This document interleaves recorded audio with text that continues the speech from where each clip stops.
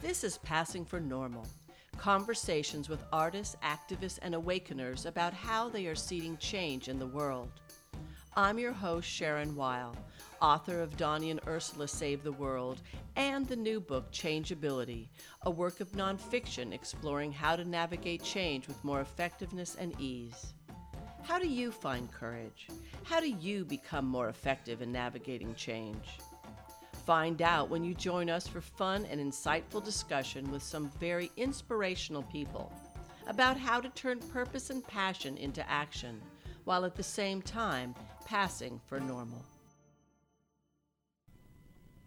Hello and welcome to Passing for Normal Season 3, where we're going to be changing the format post-election in order to talk about the surprising results of our presidential election and how people can restore balance within what has been for many a very shocked and devastated system within each person.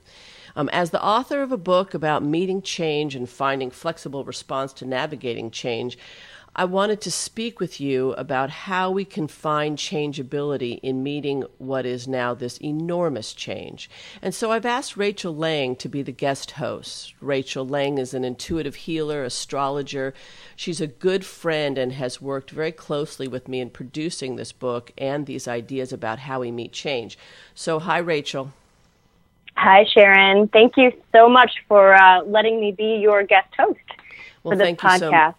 Thank you so much for constantly being in this conversation with me about change, not just for this podcast right now or in the podcast where I have interviewed you, or also you've been in panel discussions with me from the principles of this book. But I really feel that it's very important that we can, in our conversation, help people find ways to restore the balance within themselves, because my observation for myself and for others that I see and know is it's just been people are experiencing it like they do actual shock, from Absolutely. From a personal trauma, or like when you find out that a loved one has died. I mean, the physical symptoms of disorientation, of malaise, of this sort of rocking back and forth between awareness and disbelief. Like maybe if you wake up in the morning and you think, oh my gosh, maybe this didn't happen, and then it does happen, right? I'm sure you've been experiencing many of the same things. Absolutely, and I think another theme that has come up too is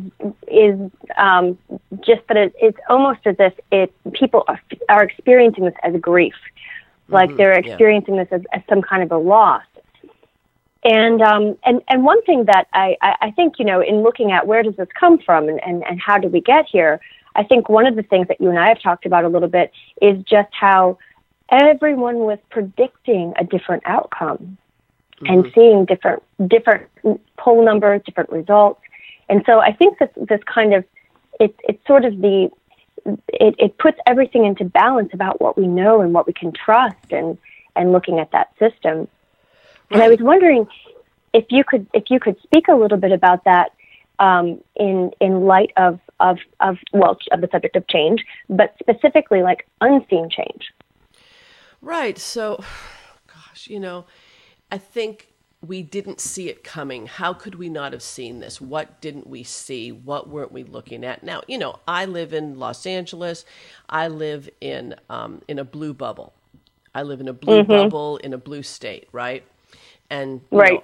So the people I talk to, were all Democrats. If they weren't if they weren't vigorous Hillary supporters, they were willing to support Hillary Clinton, and certainly the democratic values, the values of liberal ideals and ideas.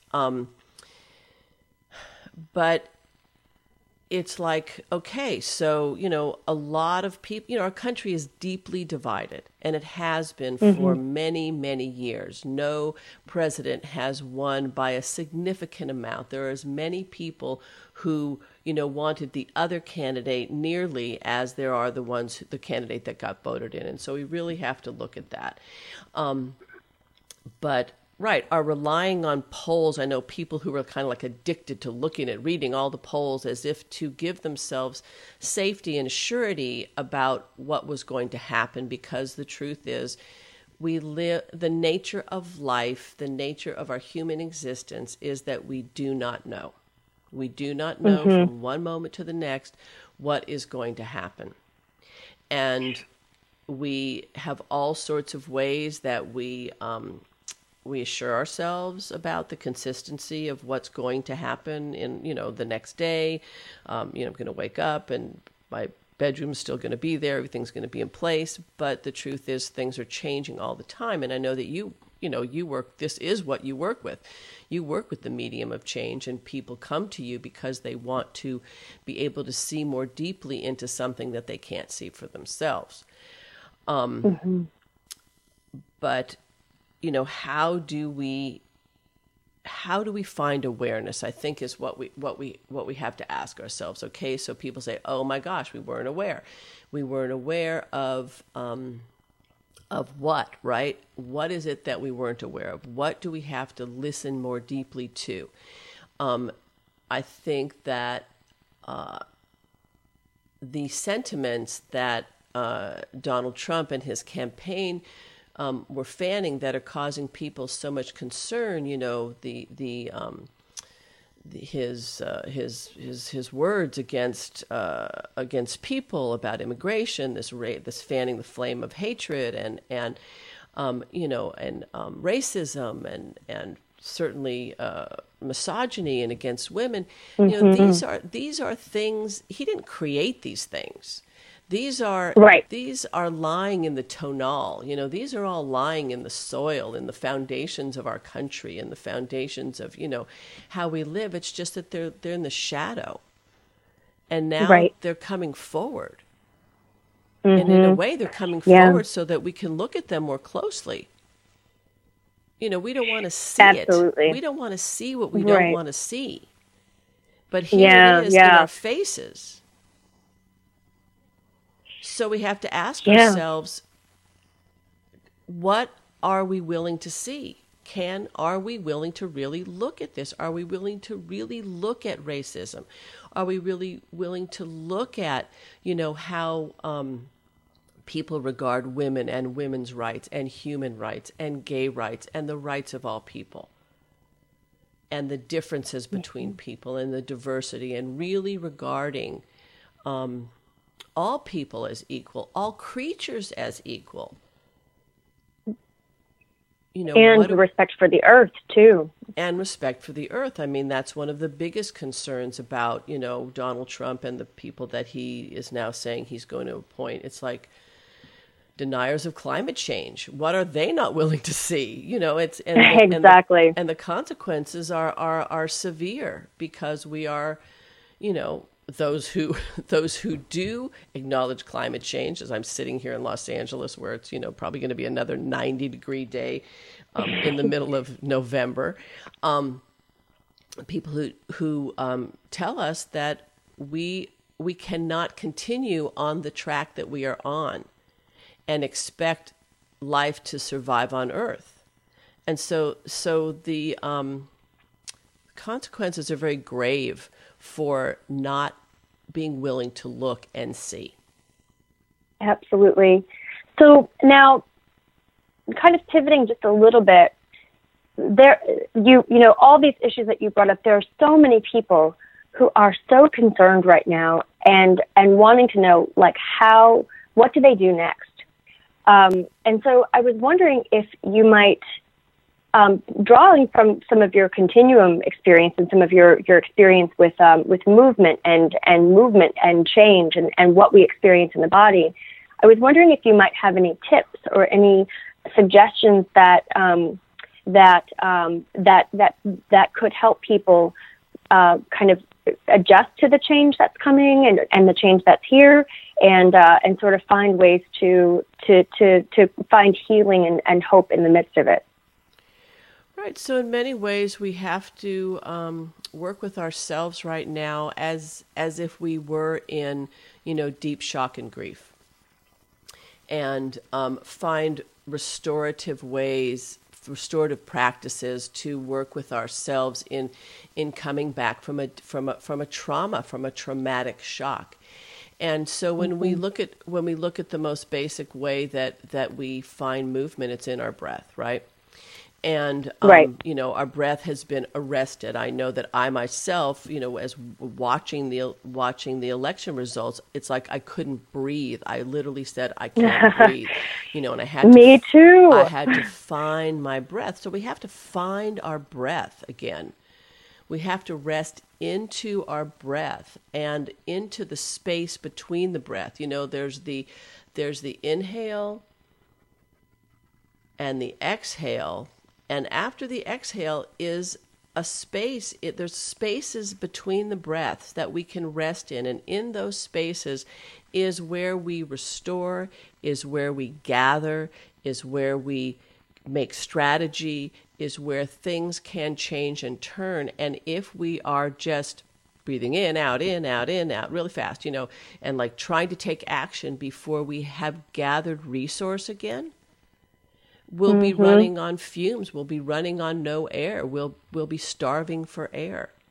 And so, I know that even right after, when the election results were coming out, people were saying, I went out and I looked at the moon.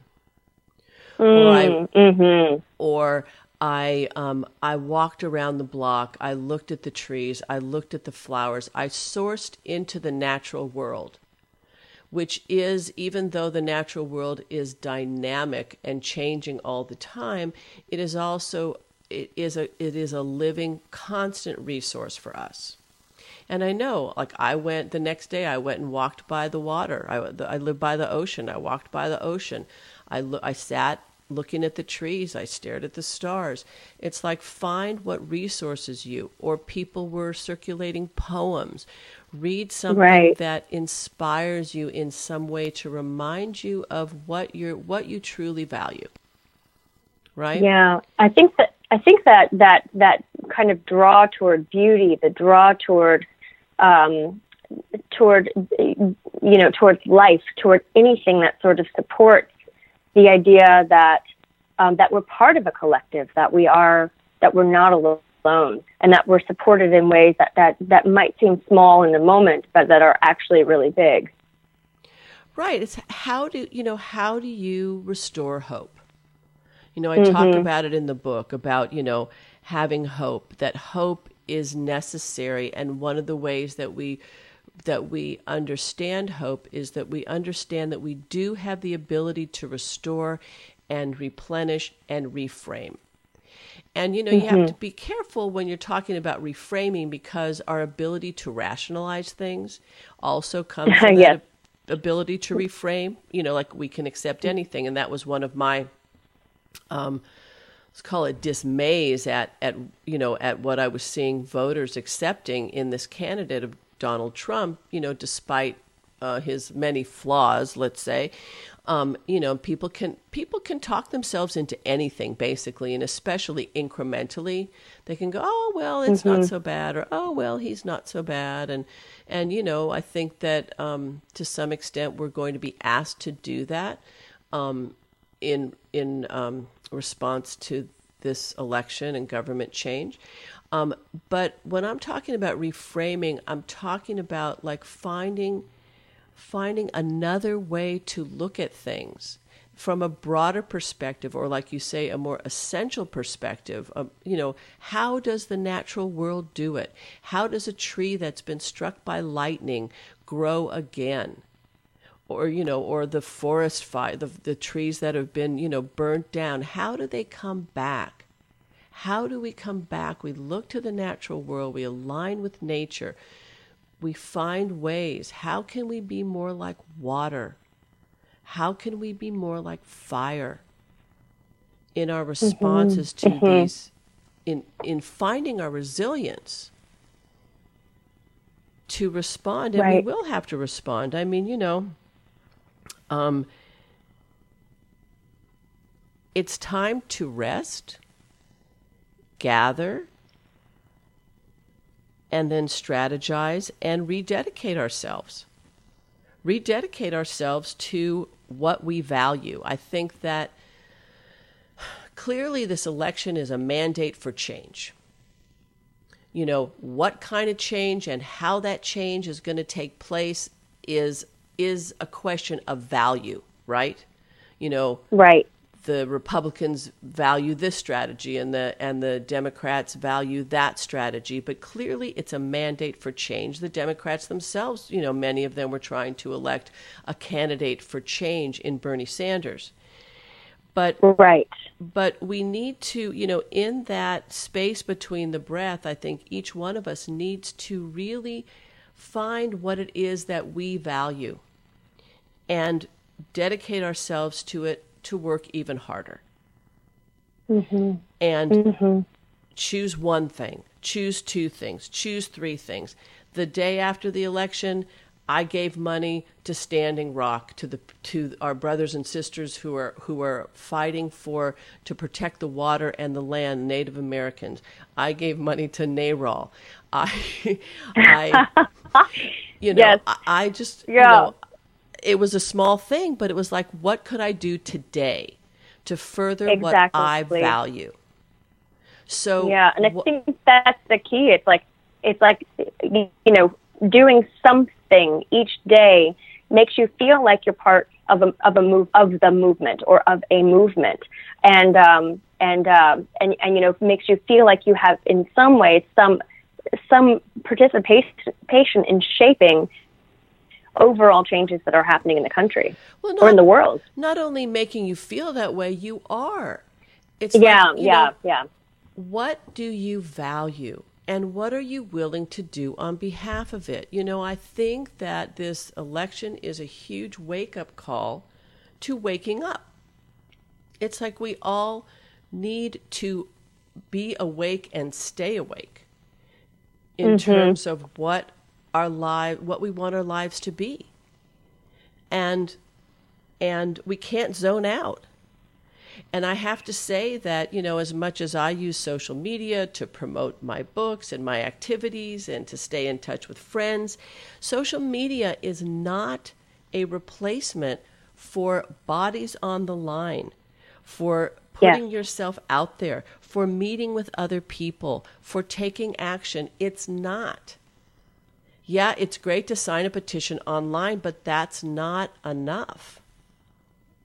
And I think that we get lulled into thinking that by you know, staying in our social media bubbles and by, you know, complaining or even taking actions. I mean, social media is a great tool for bringing awareness, right? Yes, absolutely. But it in of itself is not a replacement for action. It's not a replacement for gathering with other people.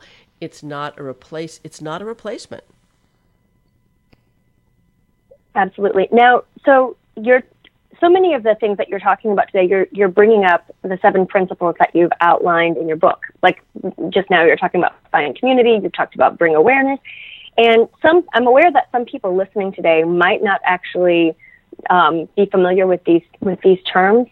I was wondering if you could just sort of give a little outline of the 7 principles of change, and talk about how we might apply them to helping us navigate our way through this change that we're experiencing right now.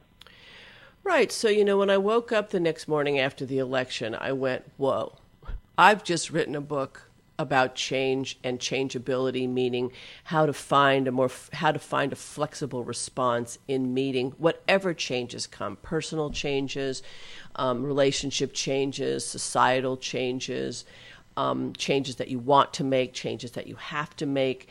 I said, okay, I just spent a lot of time listening to change makers and writing this book.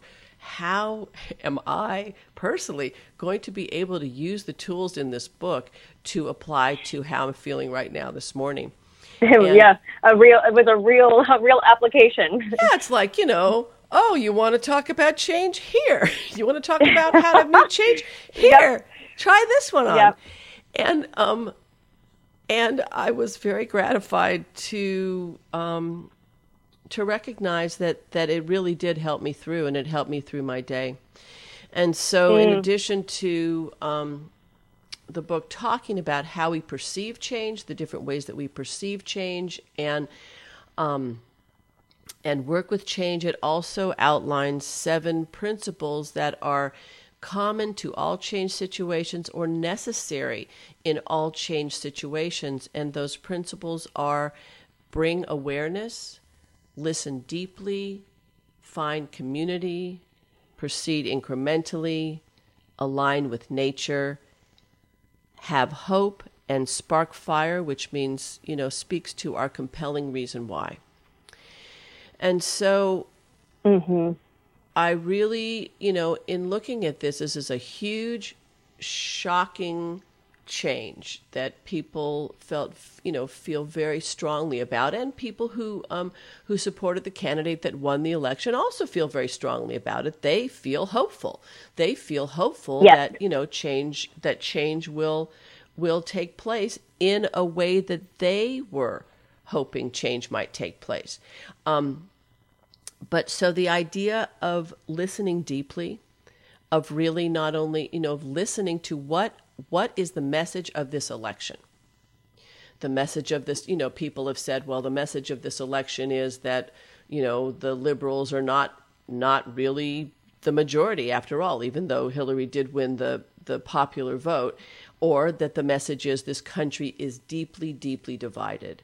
The message is that this right. election got so ugly and became so emotionally charged that that there is a great healing that has to take place between people, who became so polarized, because we can't really exist in this polarized state and expect anything to get done except more polarization. Listening deeply within ourselves, what is important to me? What do I value? What values do I feel are the most threatened right now? When I was watching the election with a couple of people, and someone said, I'm most concerned about women's rights. And I said, I'm most concerned about the environment. And someone else said, I'm most concerned that gay marriage might be repealed. So, what are the values that you feel are being threatened? And then, of course, what are you willing to do about continuing to support those values in the world? So listening deeply. Aligning with nature, like I said, really using the restorative power of nature to help you find your own balance right now.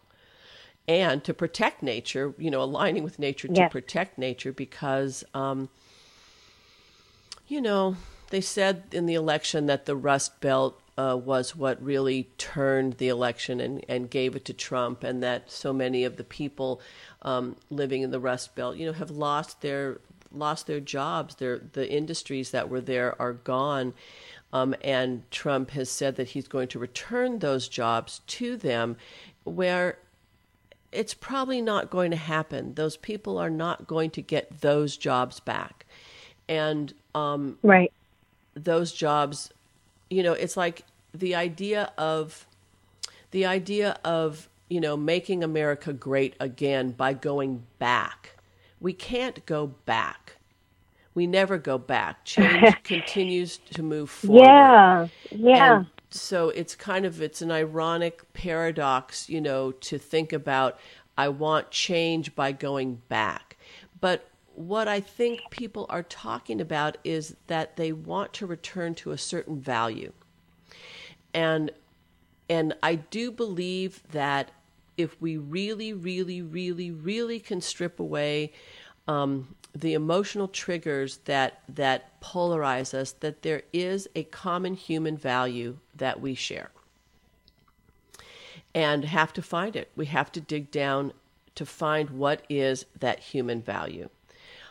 So proceed incrementally, which means that, change moves slowly and it moves in increments, and especially big social systems like government, they change very slowly. One of the ways that we see it try to change is that, each president seems to be a reaction to the last one. Carter gave us Reagan, and then the Reagans gave us, Bush and then Clinton, and Clinton gave us another Bush, and then Bush gave us Obama, and now Obama is giving us Trump, right? It swings one way, the pendulum swings another way. It swings another way, it swings another way, and there's a lot of push-pull that happens, and there are legislations that are passed and then challenged again, but big social systems changes, big government changes, move slowly because they're complex and they involve a lot of people.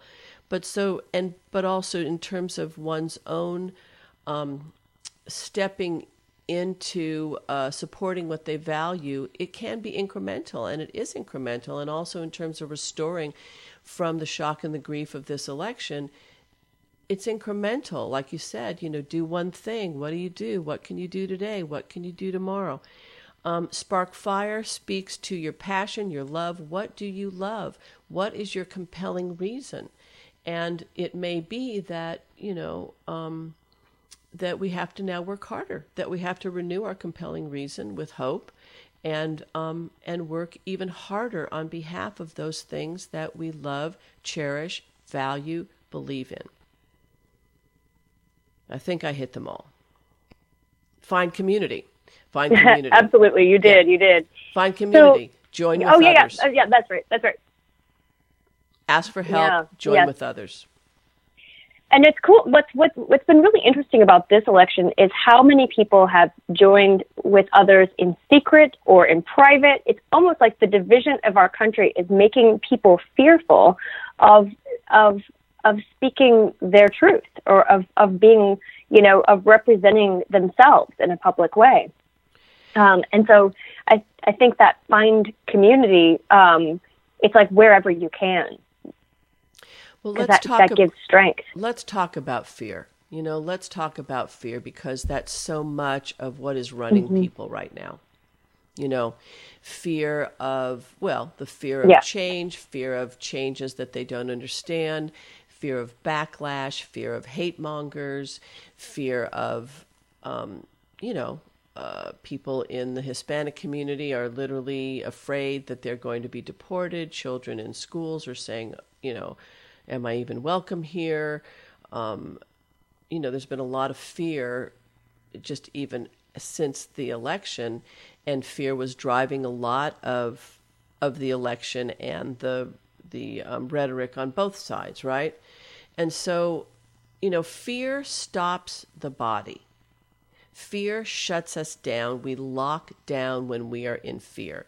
It puts us into fight or flight, which is in a prolonged way exhausting for the system. It has worn us down. This election wore us down.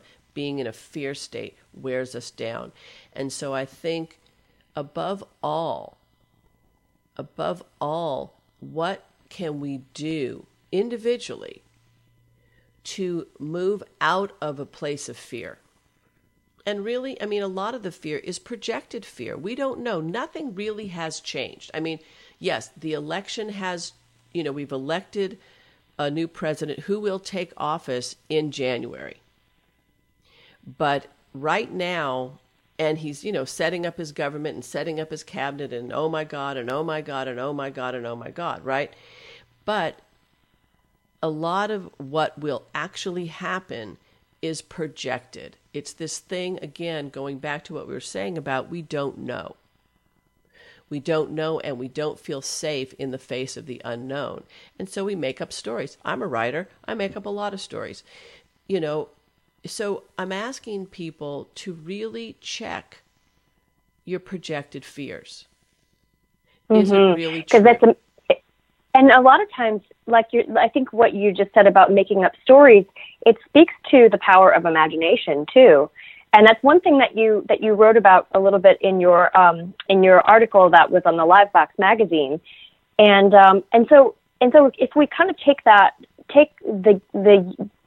imaginative power, do you think that there might be some way that we could kind of use that creative energy rather than feeding fear to feed some kind of possibility or some kind of hope? Absolutely.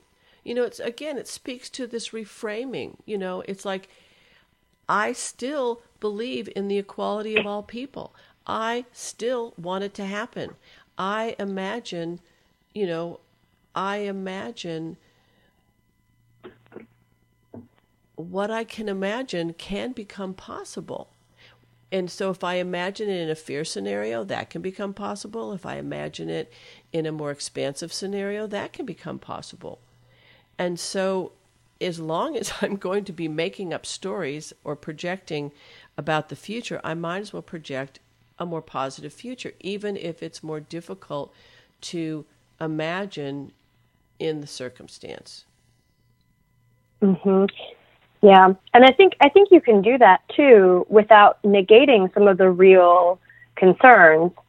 It's almost like holding space, finding ways to hold space for both the concern with that and also the possibility. I think what you said before, now everything's out of the shadows. And we see things so much more clearly now about what has been hidden in our collective consciousness. And so with that, we can actually take some steps to start reimagining or reframing, a country that really is more that works for all of us, for all Americans. Yes, absolutely. Coming out of the shadow, being willing to look at what we see, and here in West LA and Santa Monica, there's a huge homeless population, and a lot of people are on the street. One, it's sort of warm and more welcoming than a colder environment, but it's like, our ability to walk by a homeless person, whatever that is, to see but not see, to see but not address. That's the kind of thing that we ourselves can work with within ourselves, right? Yes, absolutely. And also, and making that change on the personal level then has ripple effects. It all happens on the personal level. It always happens on the personal level. I mean, I know that we're very concerned about what our government is and the power of government, but really, real change happens on a personal level. It happens on a small level. It happens on an entrepreneurial level. That's where real innovation takes place, right? Right. That kind of change ripples through and eventually makes it into government. It eventually makes it into law. But the real changes are happening, and we have to, we have to look at the shadow. We have to look at what the shadow has brought up to heal, right? To heal. Right. Yeah. So with that, do you have any sort of like any kind of process that you might recommend people go through for themselves personally in order to help contribute to the healing of our country, or healing of some of the divide? Well, right now, I think it's incremental. Right now, people are in shock and in grief. And so I think right now, find your breath. Recognize your in-breath, the space between the breath, the out-breath, the space between your breath. Recognize the feelings of fear and grief that are going on within your own body. And ask yourself, are my fears real? Are they projected? Are they imagined? What is happening in this moment right now? Because once you can step away or at least identify your fear, your discomfort, your agitation, then you actually are more available to take a proper action. And once you are able to step away from your fear, take an action. do something today. After you hear this podcast, do something on behalf of what you value. On a personal level, on an organizational level, get involved. Go away from your tiny screen. Stop texting. It's like, yes, yeah. Get involved. Get involved. And keep restoring in the natural world and protect the natural world.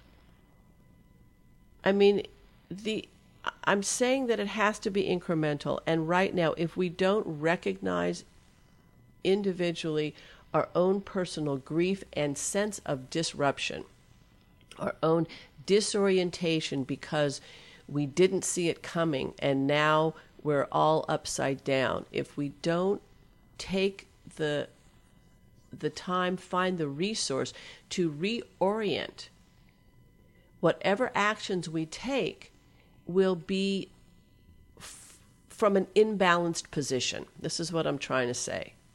It's like you've got to restore your balance before you can take another action. And what I set out to do in changeability, what I set out to do in how when I speak to people is help people get back on both feet or learn how to function on one foot and off balance. But it is a skill. It's a practice. You have to practice learning how to, be toppled and come back up like those, Bafo clowns that we used to play with, those punching clowns that you knock them down and then come back up. Yeah. Right. It's a practice. It's a practice that helps you meet any kind of change. But the idea is that you have to restore your own balance and find ways to do it and, also get help in doing it. Find community in it. Meet with other friends, get a massage, have some body work, eat well, give yourself a treat, walk by the beach. Whatever it is that restores you right now, do that. Find balance. Find your breath. Look at your fears. See if you can separate from your fears, and then take action on behalf of what you value. Beautiful. And I think that's, I think the way that you presented that, I feel more hopeful just because it's like, oh, okay, these are all things that I can do. Like, this is what I can do. And then I think, the bigger questions of what do we do together kind of can unfold from that. That's right. What can we do together? What will we do together? What are the clever strategies that we will use, that we can use on behalf of what we value and what we love? Mm-hmm. And, including, really protecting people that we know to be vulnerable, or protecting the environment that we know to be vulnerable. When we don't feel strong, when we feel literally arrested by our fear, we're not able to be in our strength and in our benevolence, right? Mm-hmm. And absolutely. When we can find our strength and our benevolence and our generosity, then we need to let it extend to those who are more vulnerable. Those who have been targeted in the rhetoric by Trump, and those that we are concerned about, or the earth that we are concerned about. When you're coming from a place of strength and of expansion, you are much more available to be able to find the generosity to protect and defend and act on behalf of, and especially if you need to be fierce about it. And we're going to need to be fierce about it, as well as expansive and fierce. Those are two different energies. Expansiveness is spreading and dissolving, And fierceness requires a certain harnessing and directiveness. And again, it's about developing a dexterity between the two that I am calling changeability, right? When you have changeability, you have both. You have the ability to respond appropriately in a situation. And right now, many people have been arrested. Their breath has been stopped. Their body is shut down in fear and in grief. And so again, I say, right now, the incremental response right now is to restore. Is to restore ourselves, to gather, to heal with one another, to keep our eyes open, and renew our hope, and certainly spark fire. Absolutely. Yeah. Beautiful. Yeah. So, Rachel, thank you so much for talking with me. And thank you. And can I ask one last question? Yes. How can people find your book if they want more information? How can people find my book? So the book is called Changeability: How Artists, Activists, and Awakeners Navigate Change, published by Archer Rare Bird Books. And you can find it on Amazon. You can find it in your local bookstore. If it's not there, you can always order it. You can find it through Barnes & Noble. It is available and it is out there. And I do suggest looking at it because it's filled with collective wisdom of 25 amazing change makers who I interviewed in my podcast, this podcast here, Passing for Normal, who are speaking deeply into many different aspects of change. And there's so much to learn from them and to learn from them right now. Mm-hmm. So thank you. It is my sincere hope. I know, along with you, Rachel, it is my sincere hope that this podcast has been of help in any way. Absolutely. Yeah. Yeah, I hope so too, and I hope that the conversation continues, and that anyone listening here feels like they can reach out with questions or with thoughts or with ideas, and kind of keep this as an ongoing dialogue as we kind of make the transition to Inauguration Day and beyond. Right. And the way that people would continue this conversation or reach me would be through my website, SharonWeil.author.com. So SharonWeil author.com. Or to reach out to you, Rachel. Yes. And you can find me on Facebook or Rachel C, the letter C, Lang, LANG.com. Yeah. Okay. Oh, great. Thank you. Thank you so much, Sharon. Blessings for all of us. Absolutely. This has been Passing for Normal, conversations about seeding change in the world. To find out more about author Sharon Weil, go to SharonWeilAuthor.com. You can also find out more about Changeability, the book, and about all of the guests featured in this podcast at that website. Large or small, go out today and make a brave change.